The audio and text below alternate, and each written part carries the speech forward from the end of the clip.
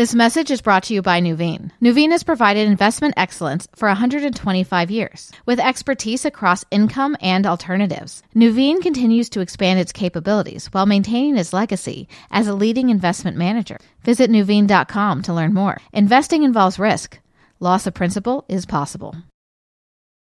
Today on Watching Your Wealth, steps you should take if you want to retire in 1 year. Plus, one way to protect your elderly parents from financial fraud. This is Watching Your Wealth from the Wall Street Journal. Now, from our studios in New York, here's Veronica Dagger. This is Veronica Dagger, and you're listening to Watching Your Wealth, where you learn all you need to know about building your wealth and protecting your money. Coming up, how to protect your parents from financial fraud. But first, the Wall Street Journal's Anne Tergesen is here to give some tips on what we should do if we want to retire in 1 year. Welcome back, Anne. Hi. And so this is a good problem to have to be thinking about. People may want to retire in a year, but I hear often they hesitate because they don't know what to do with themselves. What do you say to them? What ideas do you have for them? Well, it's important to think pretty broadly about the lifestyle issues as well as the financial issues. For example, if you think you're going to want to work in retirement, it's really important to start networking, whether that's volunteer or paid work. Certainly devote more time to your hobbies. In addition, if you want to start a business, don't just sort of like check out of work one day and expect to set up shop the next. It's really important to go through steps like setting up a detailed business plan. The Small Business Administration has a lot of tips on that. And an organization called SCORE can actually pair you up with a mentor to help you think through some of the issues that you may not even be anticipating. That's a great resource. If you want to look for work, do you have any websites we might want to check out? Sure, there's some good ones out there. One is called retiredbrains.com. Another one, retirementjobs.com, and seniorjobbank.org. There's lots of volunteering websites, too. And in addition, there's a great organization called encore.org. They actually sponsor fellowships that allow people to get sort of 6-month or 1-year positions at nonprofits where they really have significant responsibility. And so if segueing into the nonprofit sector has appeal, there are a lot of opportunities out there in that as well. I love that idea of sort of interning to get that experience. How neat, or that fellowship. Very cool.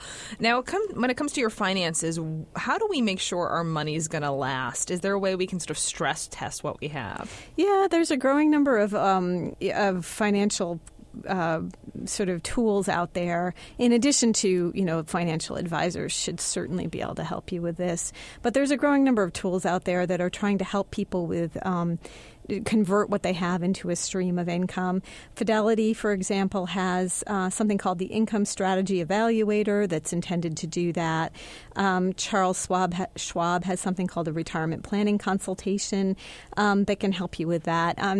There's somebody I'm meeting with next week who is affiliated with Baylor University professor Bill Rickenstein. They have a company, I think it's called Retiree Income, that is also aimed in that direction. So there's a lot of very good resources. Interesting. Some great resources to check out indeed. When it comes to health care, that's such a huge expense. What steps can we take now before we retire so we can minimize that expense potentially? Sure. So, if you're 65 or older, you don't have to worry too much because you can go on Medicare, although that opens a whole can of worms as to, whether you want to buy supplementary insurance, et cetera. If you're younger than 65, that's when it really is very, very important to think about health care, because you don't want to retire and then end up with no health care at all, because if your employer-sponsored coverage is stopped. So it's important to talk to your employer about COBRA coverage. You might even want to shop for your own private sector policy. You can do it through an ACA-approved website, one of the exchanges.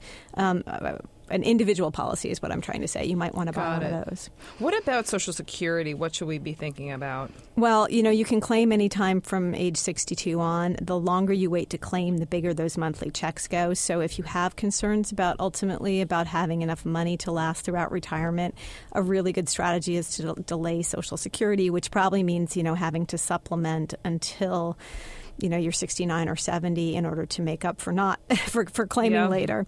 So 3 months before your 65th birthday, you should contact Social Security in order to sign up for Medicare. If you don't want to claim at that point, you don't have to. Good to know. Any last tips? We've got about 20 seconds left. A really good tip, I think, is for Medicare to do a lot of research on what your options are. And a very good resource that's available for free are the state health insurance assistance programs, which are also called the SHIP programs. And you can get free counseling on various Medicare alternatives. I love that. Thank you so much, Anne. These are excellent tips, as always. You're welcome. Coming up, how to protect your parents from fraudsters. Stay with us.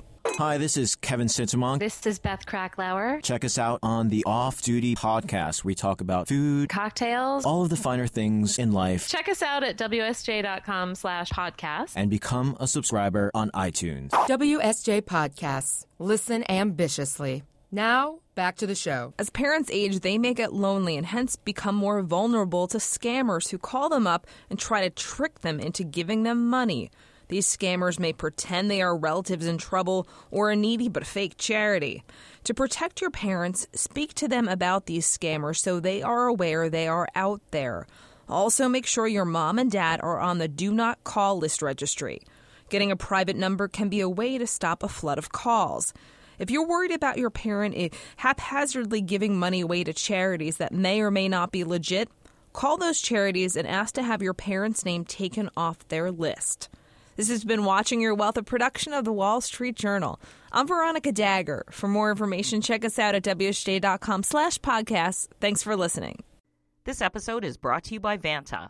Vanta's trust management platform helps you quickly assess risk, streamline security reviews, and automate compliance for SOC 2, ISO 27001, and more. Learn how by watching Vanta's on-demand demo at vanta.com/WSJ.